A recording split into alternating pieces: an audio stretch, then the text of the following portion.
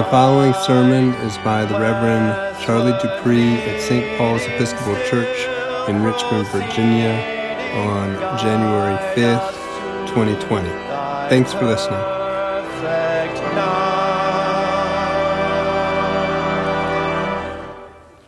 The Holy Gospel of our Lord Jesus Christ, according to Matthew. Glory to you, Lord Christ. In the time of King Herod, after Jesus was born in Bethlehem of Judea, wise men from the east came to Jerusalem, asking, "Where is the child who has been born King of the Jews? For we observed his star at its rising and have come to pay him homage." When King Herod heard this, he was frightened, and all Jerusalem with him. And calling together all the chief priests and scribes of the people, he inquired of them where the Messiah was to be born. They told him, "In Bethlehem of Judea.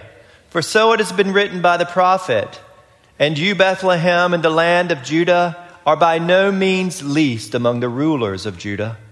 For from you shall come a ruler who is a shepherd of my people Israel.' Then Herod secretly called for the wise men and learned from them the exact time when the star had appeared. Then he sent them to Bethlehem, saying, 'Go and search diligently for the child. And when you have found him, bring me word so that I may also go and pay him homage.' When they had heard the king, they set out, and there ahead of them went the star that they had seen at its rising, until it stopped over the place where the child was. When they saw that the star had stopped, they were overwhelmed with joy. On entering the house, they saw the child with Mary, his mother, and they knelt down and paid him homage. Then opening their treasure chests, they offered him gifts of gold, frankincense, and myrrh. And having been warned in a dream not to return to Herod, they left for their own country by another road." The Gospel of the Lord. Praise to you, Lord Christ. Oh, I've heard it all before. I've heard that story 1,000 times. It's fun being part of a culture that tells stories. When my family and I gather at the dinner table for family reunions, ultimately, we hear stories about my grandmother, about random stuff that she would do. But for us, it's hilarious. And now when my siblings and I get together, we tell stories about our parents. We know the stories that they're going to tell. We've heard them 1,000 times. And of course, when my clergy colleagues or church musician friends come together, there are legendary stories about priests and the crazy stuff that they have done. Like the time when my first rector and I got in a fight right before the Christmas Eve service with his microphone on, and he was dressed like a shepherd.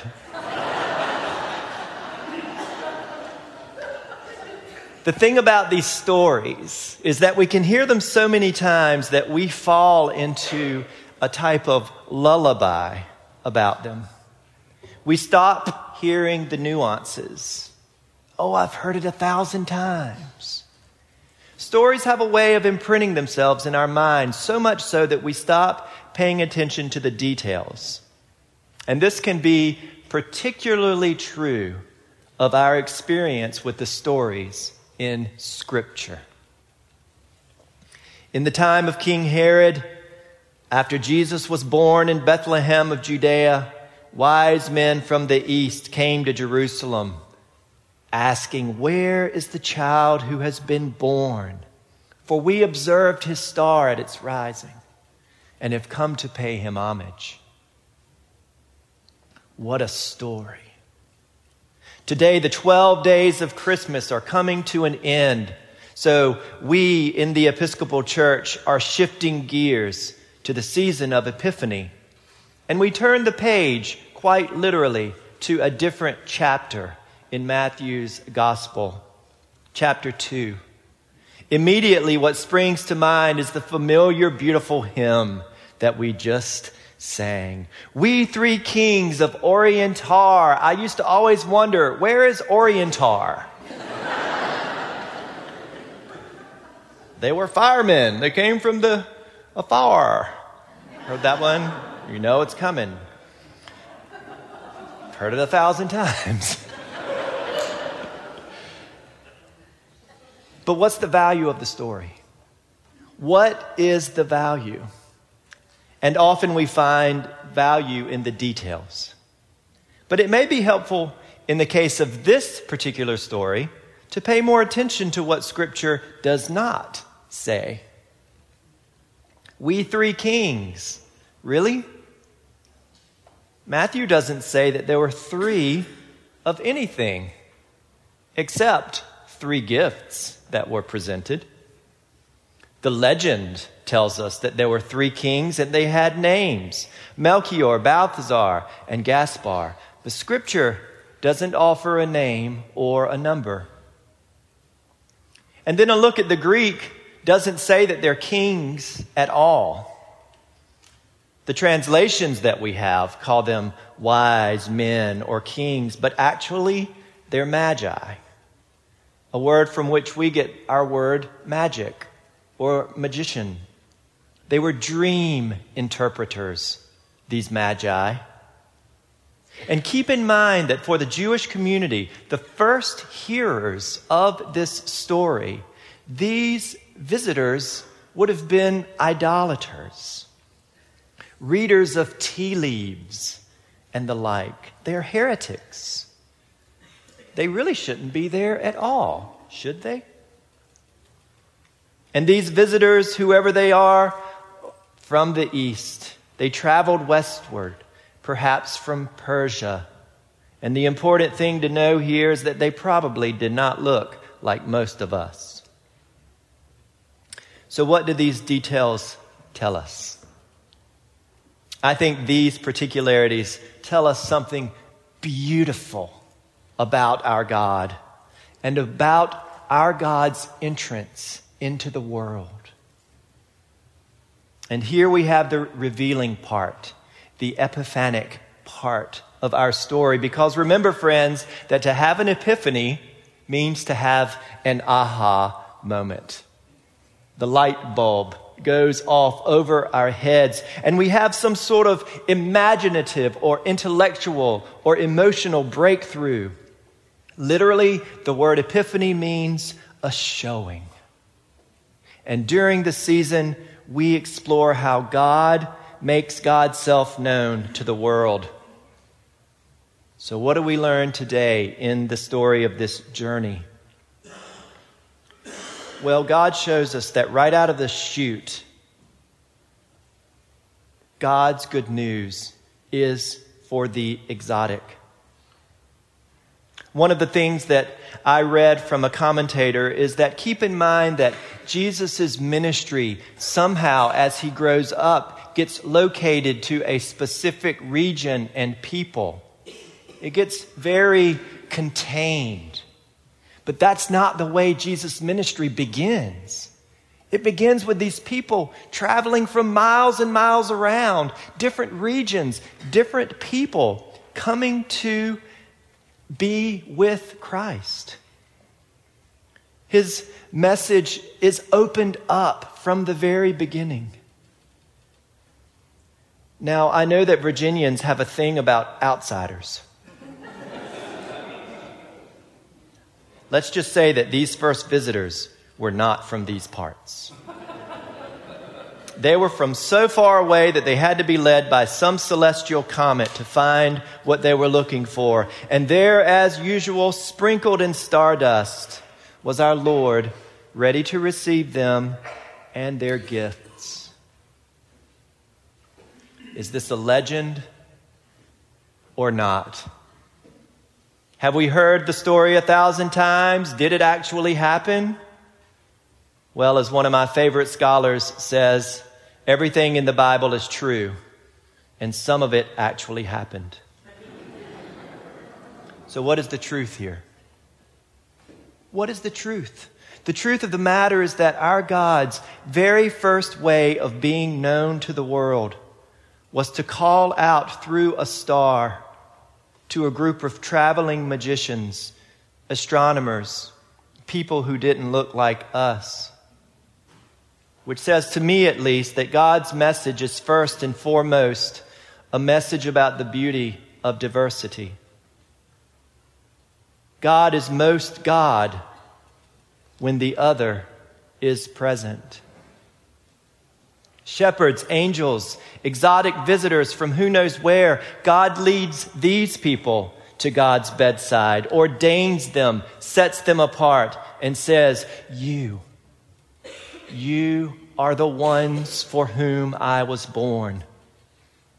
I show myself to you so that you may show the rest of the world what I look like. Vulnerable, poor, different, other. I've heard the story 1,000 times. We three kings, really?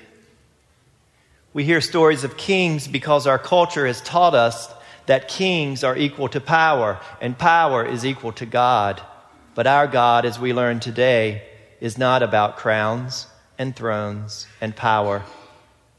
Our God is about the vulnerable, those who journey, those who trust in prayer, and those who are open to the varied and creative and diverse ways that God shows herself to the world. During this season of Epiphany, we focus on the ways in which God is made known to us.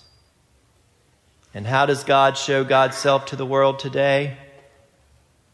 As God has always done, through the open-hearted, the traveler, and those who are on a journey, searching for their reason to be. God shows God's self through you and through me. In the 1500s, a mystic named Teresa of Avila writes about how Christ shows himself to the world. You've heard it 100 times. She writes that Christ has no body now but yours. No hands, no feet on earth but yours. Yours are the eyes through which God looks compassion on this world. In other words, Christ shows himself through your journeys. Christ shows himself through your words. Christ shows himself through the diversity of our neighbors and through the ways that we greet one another. How has Jesus shown himself to you?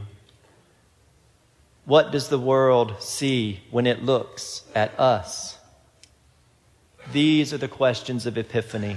And my friends, the world is starving, craving for a way to find God. Oh, I've heard that story 1,000 times, they might say. The story about Christianity, the story about Christians, the story about Episcopalians. Oh, I've heard it all before. Oh, but have you?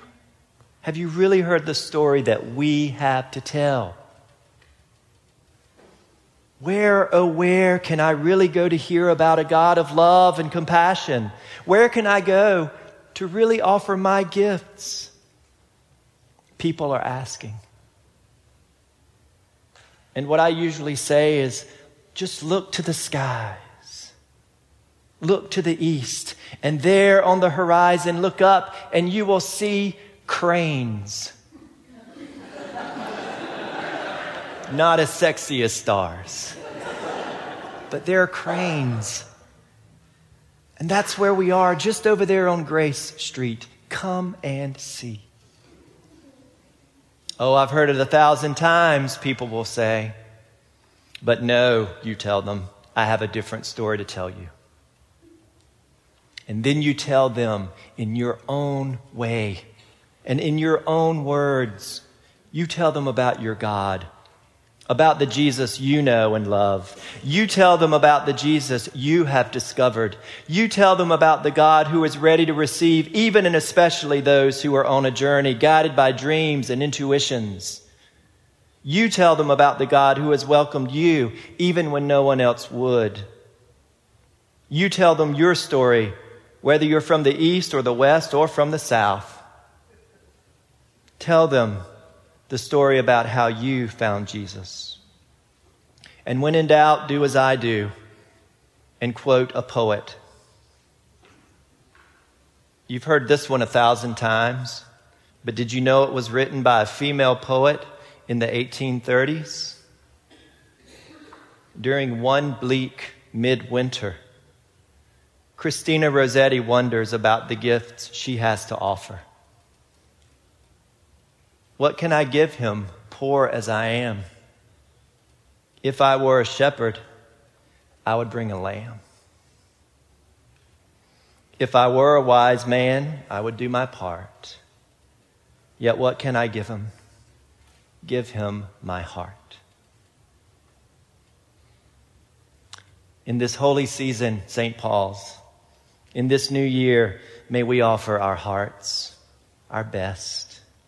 And may Christ, our guiding star, lead us all in the direction of insight, understanding, peace, and justice. Amen.